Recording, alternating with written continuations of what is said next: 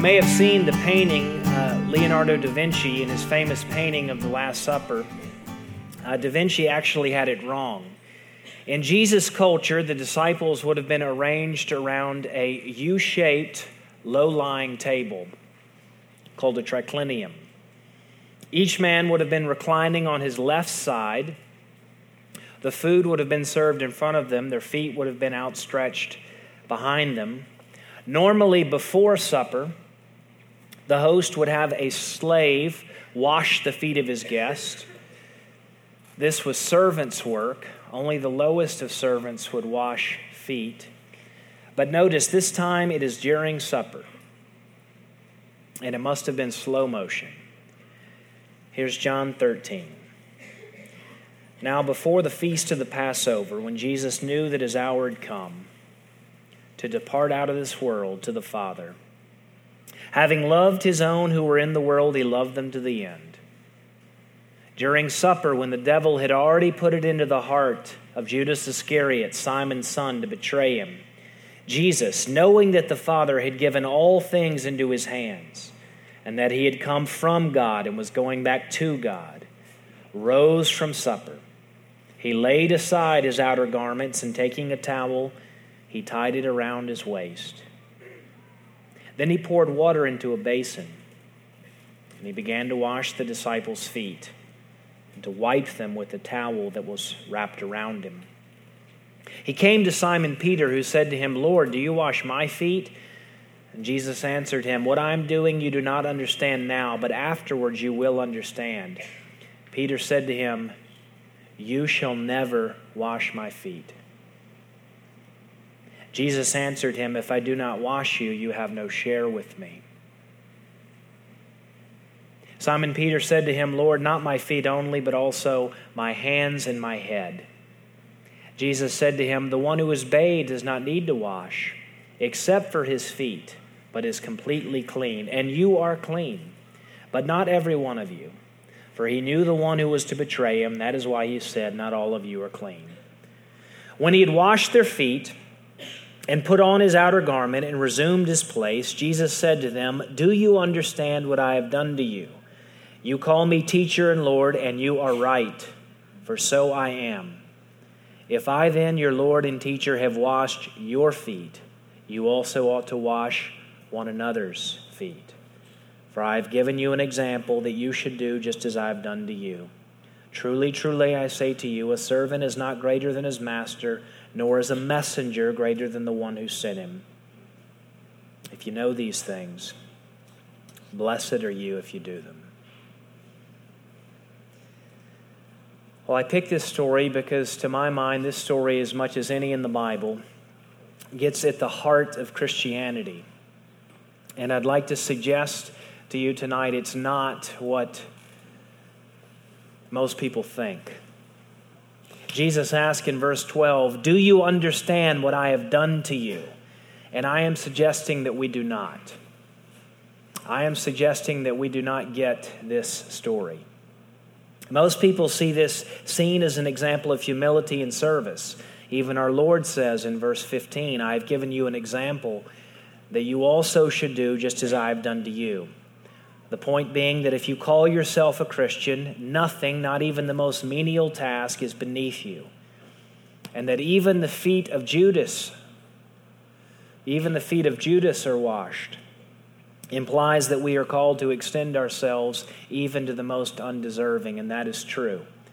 But if you look closer, it's obvious Jesus is doing more than giving an object lesson in humility, because that the disciples could have easily understood. When Jesus says in verse 7, "What I am doing you do not understand now, but afterward you will understand." He doesn't mean after I'm finished, when your feet are dry, then you will understand. See, if this text were principally about setting an example of service, then you'd have to conclude that even Jesus' disciples missed the point. One of these men will betray him, one of these men will deny him, and all of them, with their washed feet, will soon after this walk away from their master. They love one another like this, wouldn't we? Shouldn't we? But to be honest, some of us didn't make it past breakfast today without losing our peace. Some of us are filled with fear. Some filled with anxiety. Some of you are stuck. Some of you are feeling very spiritually dry, and you've felt this way for a long time. Wash one another's feet. Wouldn't that be wonderful? But that is not what this text is principally about. No, the key to our text lies in this exchange, this dialogue between Jesus and Peter. Verse 6, Jesus comes to Simon Peter, who says, "Lord, do you wash my feet?" Peter is reluctant, as well he should be, to have his master kneel before him and wipe the grime from between his toes. After all, John has been careful to let us know that Jesus, in performing this task, that Jesus knows exactly who he is. Verse 3, knowing that the Father had given all things into his hands and that he had come from God and was going back to God. John is saying, here is God in the flesh, kneeling before his creation. Now I want you to use your imagination and put yourself in this scene. I want you to put yourself in Peter's shoes. Could you bear to have Jesus kneel before you, look you in the face, touch your feet? Could you bear to have Jesus wash your feet and wipe them? Of course, with Peter, we'd pull our feet back. Jesus knows it's hard, so he answers Peter, verse 7, "What I am doing you do not understand now, but afterward you will understand." Afterward you will understand. Understand what? Peter refuses a second time, this time even more strongly. Verse 8, "You shall never wash my feet." Never, Peter says to Jesus. You shall never wash my feet. Never. Not ever. Not me. Now here's the crucial question. Is Peter being humble? He appears humble. He says, "Not my feet, Lord. Not you, not this. Please, Lord, you shall never wash my feet," he says. As if to say, I know who you are. I know who you are, Jesus, and I know who I am. And I know I don't deserve this from you. I cannot accept. And perhaps we'd respond the same way. Not my feet, Lord. If you're a note taker, I only have one point. Because no matter where you're coming from, single or married, Christian or seeker, or both, Peter's problem is ours. One old writer, William Temple, commenting on this scene in John 13, says, "We rather shrink from this text. We are ready, perhaps, to be humble before God, but we do not want him to be humble in his dealings with us." It's the most offensive thing about Christianity found in the last place you'd expect. Peter cannot accept the love of God. Peter cannot accept the love of God on God's terms. Not my feet, Lord. He can't accept God's love on God's terms. He resists. Not me. Not there. Not this. And at first glance, nothing perhaps seems easier to accept. If you think, I have no problem accepting God's love on God's terms, well, let me see if perhaps I can convince you otherwise. One of the greatest stories of world literature became one of the most popular musicals in Broadway history, Les Miserables, based on the novel of the same name by Victor Hugo. As you may know, Les Miserables is a story of Jean Valjean. Valjean had spent 19 years in jail for stealing a loaf of bread. His sentence and his suffering are undeserved. and this turns him into a bitter and angry man. In desperation, he seeks lodging one night at the home of a bishop who treats him kindly. Yet in the middle of the night, Valjean steals the bishop's silver. The police discover him on the run, a beggar, arms full of silver, and conclude this man must be a thief. But when the police bring him back to the bishop's house for identification, and all the bishop has to do is nod his head, and Valjean will be back in prison for the rest of his life. Instead, the bishop hands Valjean 2 silver candlesticks in front of the constables. And if you've seen the musical, these candlesticks are on the stage almost the entire musical. But he gives Valjean the candlesticks, implying that he had given the stolen silver to him. And you may remember from the musical, "My friend, you left so early, surely something slipped your mind. You forgot I gave these also. Would you leave the best behind?" Now that is grace. That is grace. Grace is doing good to someone who deserves the opposite. We say easily, and we talk perhaps easily, of amazing grace, and it truly is amazing, but when grace happens to you, it's quite traumatic. That's one way you know that you understand what Christianity is all about. That you have finally encountered for yourself the trauma of grace. This is not in the musical, it's in the novel. Victor Hugo puts you inside Valjean's head after the bishop extends him the gift. Quote, "Valjean could not say if he had been touched or humiliated. At first, in opposition to this celestial kindness, he summoned all the pride he could. He dimly felt the priest's pardon was the hardest assault and the most formidable attack he had ever sustained." Close quote. We sing of amazing grace, but Victor Hugo uses words in relation to grace that we never think of. Assault, attack. Let me quote Hugo once again.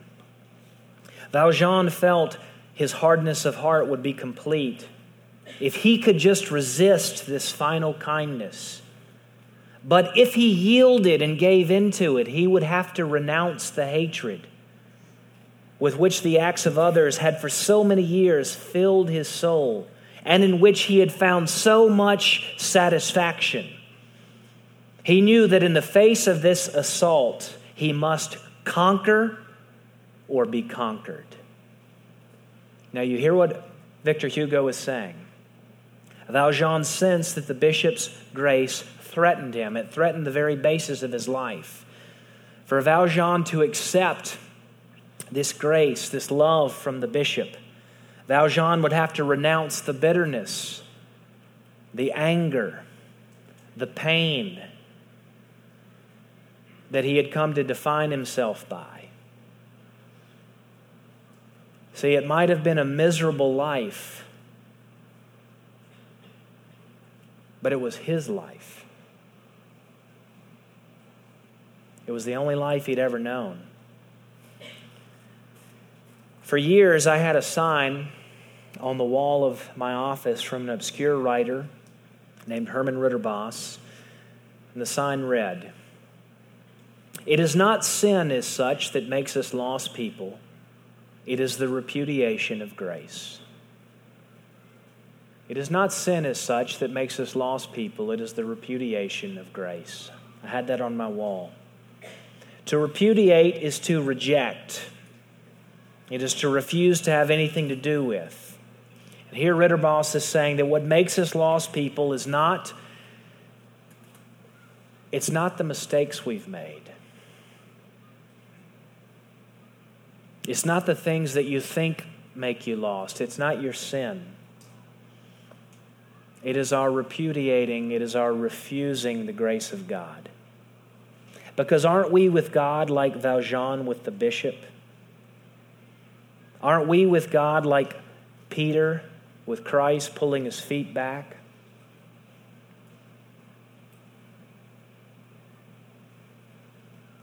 We are more than ready to serve Him. But to see Him kneeling before us. Not me, Lord. Not you. Not this. Why is this grace so hard for us to accept? Well, here is C.S. Lewis's best answer. Though this is the sort of love we need, he writes, it is not the sort we want. We want to be loved for our own cleverness, beauty, generosity, and usefulness. How difficult it is to receive and to go on receiving a love that does not depend on our own attraction can be seen from an extreme case. Suppose yourself a man struck down shortly after marriage by an incurable disease which may not kill you for many years, but leaves you useless, impotent, hideous, dependent on your wife's earnings, full of unavoidable demands. And suppose her care to be inexhaustible. The man who can take this sweetly, who can receive all and give nothing without resentment. Lewis concludes, in such a case, to receive is harder and perhaps more blessed than to give.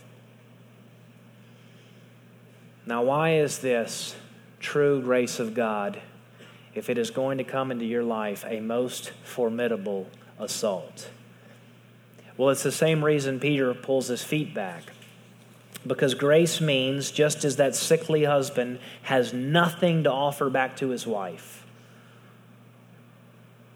all he can do is receive and go on receiving day after day after day. So we have nothing to offer back to God to deserve His love ever. All we can do is receive and go on receiving day after day after day. And we just have to sit there and take it. And Jesus says, unless I wash you, all of you, you have no part with me. Suppose you go out to eat with a friend and they offer to pay the entire bill for you. And you say, oh no, let's split it. And they say, I insist, I got it. And you say, that's nice. But what if they always insisted? If you've ever had a surprise visitor at Christmas, you know how hard it can be to receive a gift when you have nothing to give in return. It can be hard to accept charity, can it? For you, put together people, it is hard to accept charity. How hard? If you have a problem letting other people do things for you, let me ask you, if you can't receive charity from another person, what makes you think you've received it from God? Now listen carefully. Some of you have heard 1,000 sermons on grace. You've heard grace so often, but you know there is a chasm between your belief and your experience. You know you can't seem to make it drip down from here to here. Well, here is the reason. People often say it's the love of God that changes a human life. But that is not right. That's not right. Because, in fact, God loves everyone in this room. Great writer, one of the first female writers of the English language, Julian of Norwich, she said, each one of us is so tenderly loved by God. And yet it's obvious not everyone's life is changed by this fact. It's not the love of God that changes us, or we'd all be changed. It's not the love of God that changes you. It's receiving the love of God. That's what changes you. A small distinction, but it makes all the difference in the world. Not my feet, Lord. Because deep down, I know who I am. And I know who you are. And I know I don't deserve this. God's love on God's terms. Because to receive that requires us to admit our need over and over and over. The writer David Benner once put it, and this is worth writing down. Benner wrote, "We don't dare accept love. We don't dare accept love unconditionally. Because that would mean accepting the frightening helplessness and vulnerability that is our true condition. We don't dare accept love unconditionally because that would mean accepting the frightening helplessness and vulnerability that is our true condition." You know, for years, I couldn't get through this story without choking up. It's because if you read the Bible well, you put yourself in the story. And I realized a few years ago what essentially Jesus is telling Peter. I mean, he's kneeling in front of Peter, and he's looking right at Peter. He's looking right at me. He's looking right at you. And he is saying, "Peter, let me love you. Let me love you in my way. Let me love you the way I love you, the only way I can love you. Love bids you welcome, but your soul draws back. Love says you must sit down. You must sit down and let God love you." And now do you see what Jesus is doing here during this, his Last Supper? When the text begins in verse 1, having loved his own who were in the world, he loved them to the end. It means not just chronologically to the end of his life, but utterly. Jesus is showing the full extent of his love. See, Jesus knows what is going to happen to him tomorrow. That's verse 1. He knows his hour has come. That's in the Gospel of John, always a reference to the death of Jesus. He knows his hour has come, and when Jesus says in verse 7, "What I am doing you do not understand, but afterward you will understand," he means after tomorrow, after my death, after my resurrection, after you see the type of Lord I really am, then you will understand. See, the full extent of the love of Christ is not that he humbled himself to wash feet. The full extent of Christ's love is that he humbled himself again taking the form of a slave. See, only runaway slaves were crucified. John 13 is much more than an object lesson in humility. Jesus is giving us nothing less than a parable. That's what John 13 is. It is an enacted parable. It is a prophetic symbol of the end of Jesus' life, where he would not just lay aside his garments, verse 4 of our text, but he would lay down his life. John chapter 10. It's the same word, laying down, and I think the echo is deliberate. In this Last Supper, Jesus is doing more than giving you an example. He is preparing his disciples to bear his humiliation. As if to say, Peter, if you cannot accept the partial humiliation of my washing your feet, how could you accept the complete humiliation of my dying for your sins? Peter, if you recoil at my washing you, how much more at my dying for you? Peter, you have to let me love you. My question for you is, are you letting God love you? Well, here are 3 tests. You can ask yourself, how would you know that you're letting God love you? Here are 3 tests. 1, are you absolutely confident that God accepts you? And do you live and walk in that confidence? See, there are many people who think that such assurance, such confidence of God is presumptuous. I mean, if we're honest with ourselves, we say, who can say for sure? I mean, we're all such a mixed bag. And it seems so modest, even humble. But if you are not absolutely confident that God is pleased when he looks at you, don't you see you're just like Peter pulling his feet back? It looks humble. Not my feet, Lord. But it's because you are still relying upon yourself. It is because you are not relying upon the finished, complete work of the Son of God for you on the cross. I dare say it is because you do not understand the gospel. Every other religion in the world gives you a God you must serve to be accepted. Only Christianity gives you a God whose service you must accept. And that takes courage. That takes courage. A second test. Do you understand the trauma of grace? And has it intersected with your life? See, we're all of us so prone to build our identity around our work. It's really our default operating system. Succeed, compete, compare. You are what you do or what others make of you. And grace comes along in the middle of the game and blows the whistle and says, you win and you win. He says, what do you mean?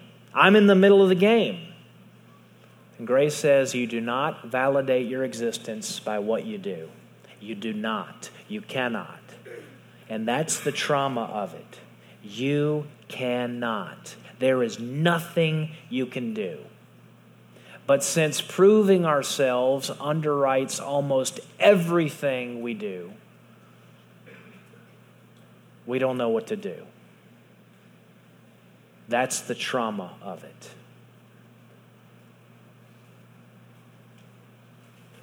It's the life you know. A third test. How do you respond when someone treats you like a servant? Let's say you do something kind for someone and they don't even recognize you. They don't even say thank you.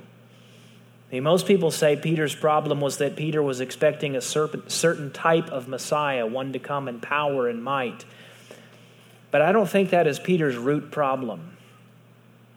Peter does not want that type of master who washes feet because Peter does not want to be that type of man himself, one who washes feet. And ultimately the reason Peter thinks it's beneath his master to be a servant is because Peter thinks it's beneath himself to be a servant. Which is to say, the true test of whether you are receiving grace is if you extend it to others. That is the truest test. You can't give away what you don't possess. The test of whether you get it is if you give it. Would your friends describe you as kind? Would your friends describe you as gracious, merciful, quick to forgive? Which is why our text ends in verse 17. If you know these things, blessed are you if you do them. My favorite poet is Robert Frost. In one of his poems, it's actually the poem John F. Kennedy had Frost read at his inauguration. Frost captures the heart of John 13 precisely. Frost writes, "Something we were withholding made us weak, until we found it was ourselves we were withholding from our land of living, and forthwith found salvation in surrender." Some of you came to this conference and you know that you're not a follower of Jesus. But you came anyway. Something drew you here. Some of you came, you grew up in a Christian home. You've been going to church all your life. but you know with unsettling clarity that you have never surrendered all of your life to Christ. And you see yourself in Peter. Lord, I'll do anything for you. But not me, Lord. Not there. Not this. To both of you and to all of you, I say, let God love you the only way He can. Though it may feel traumatic because it is real, yet if you follow it through, it will lead you to a whole new life. That's what glorification is all about. On the other side of this death to your ego, on the other side of this death to your old self, there is a new life, a better one. And resurrection is the guarantee that God's love will never let you down. But you have to give the hardest thing to give. You have to give in. But when you do, listen to how Victor Hugo describes Valjean. Jean Valjean's heart swelled and he burst into tears. And for the first time in 19 years, he could see his life in a light he had never seen before. If you are not a follower of Jesus, tonight is your night. Something we were withholding made us weak until we found that it was ourselves we were withholding from our land of living, and forthwith found salvation in surrender. Let me close with this story. David Ireland had a neuromuscular disease that slowly destroyed his body. It took away his ability to walk. He first began to discover it when he would drag his left foot as he walked. Eventually, it shut down his whole body and killed him.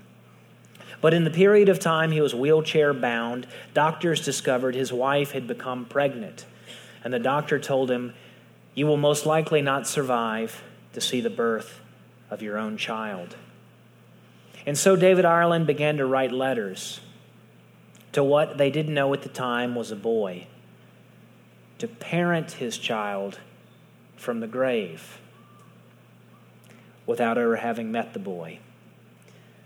The letters were later published after he died.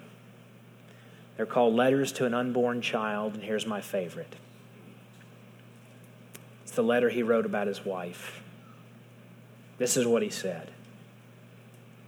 "I want to introduce you to your mother, because if I don't give her the full credit that a husband is supposed to give a wife, it's not likely you'll understand what an incredible person your mother is.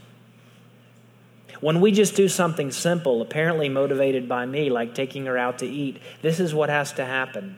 First, she must take me to the restroom and disconnect my urine and fecal bags, empty them into the toilet, then push me into our stand-up shower, lift off the arm of the wheelchair, lay down a board, slide me across to the seat, lift up the board, pull down the arm, fold up the chair, back it out, turn on the shower, and bathe me. When that's finished, she dries me. She wheels the wheelchair back up. She pulls off the arm. She lays down the board. She slides my body across, reconnects the urine and the fecal bags. She dresses me. She combs my hair. She tightens my tie. She wheels me outside beyond the garage after she has dressed me entirely. She lifts up the garage door, your mother, backs out the car, opens up the door, pushes over my chair, lifts up the chair arm, lays down the board, slides me across, puts down the arm, folds up the chair, buckles me in, shuts the door, lifts the trunk, puts the wheelchair in the trunk, closes the door, gets in the car, and then drives us to the restaurant. Then she does it all again.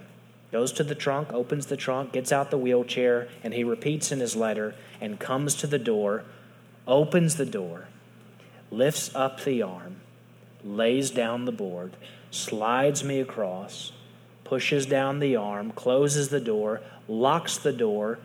We go into the restaurant where she feeds me. She wipes the drool that drips from my mouth. She pays the bill, leaves the tip, takes me back out and does the whole thing all over again, and then we go home. Disconnect the fecal bag. Disconnect the urine bag, empty them. Puts on my pajamas, bathes me, puts me in bed. And then this is what she says to me. Honey, thank you for taking me out to eat tonight. I tell you that story because you've heard of the scripture that says on the day of your glorification that you will hear the words, well done, good and faithful servant. And you'll think to yourself, are you kidding? Jesus, you did everything. Jesus, you did everything for me that I could never do. I tried to find my significance by my own hands, but you told me I was significant because of you. I'm so unworthy. And he will say, I have made you worthy. You must sit down and eat. And you will say, then not my feet only, Lord, but all of me. And he will. And you are clean. And he is washing you. And he is turning you into something beautiful for God. And your real self is waiting to be found in Christ. That is glorification. That is the gospel. Well, let me pray for us.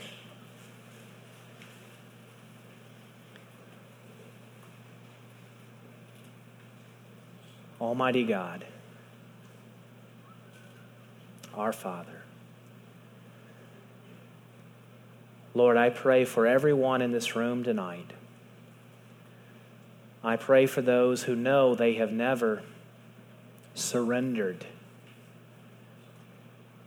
They have never let you love them in the only way you can. And Lord, I pray for those many in this room that describes, and that tonight they would find salvation and surrender. Lord, I pray for those many in this room who are so eager to do things for you, who are so busy in service and ministry.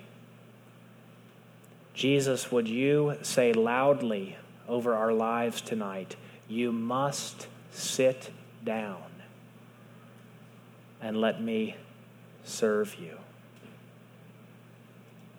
And Lord, may the cry of our heart be with Peter, not my feet only, Lord, but all of me. And Lord, may all of us believe in surrendering every part of our life to you, we find our truest and best self. The glorified vision that you have for us and that you've had for us before the foundation of the world. Jesus, would you cause our lives to blossom? We pray in your name.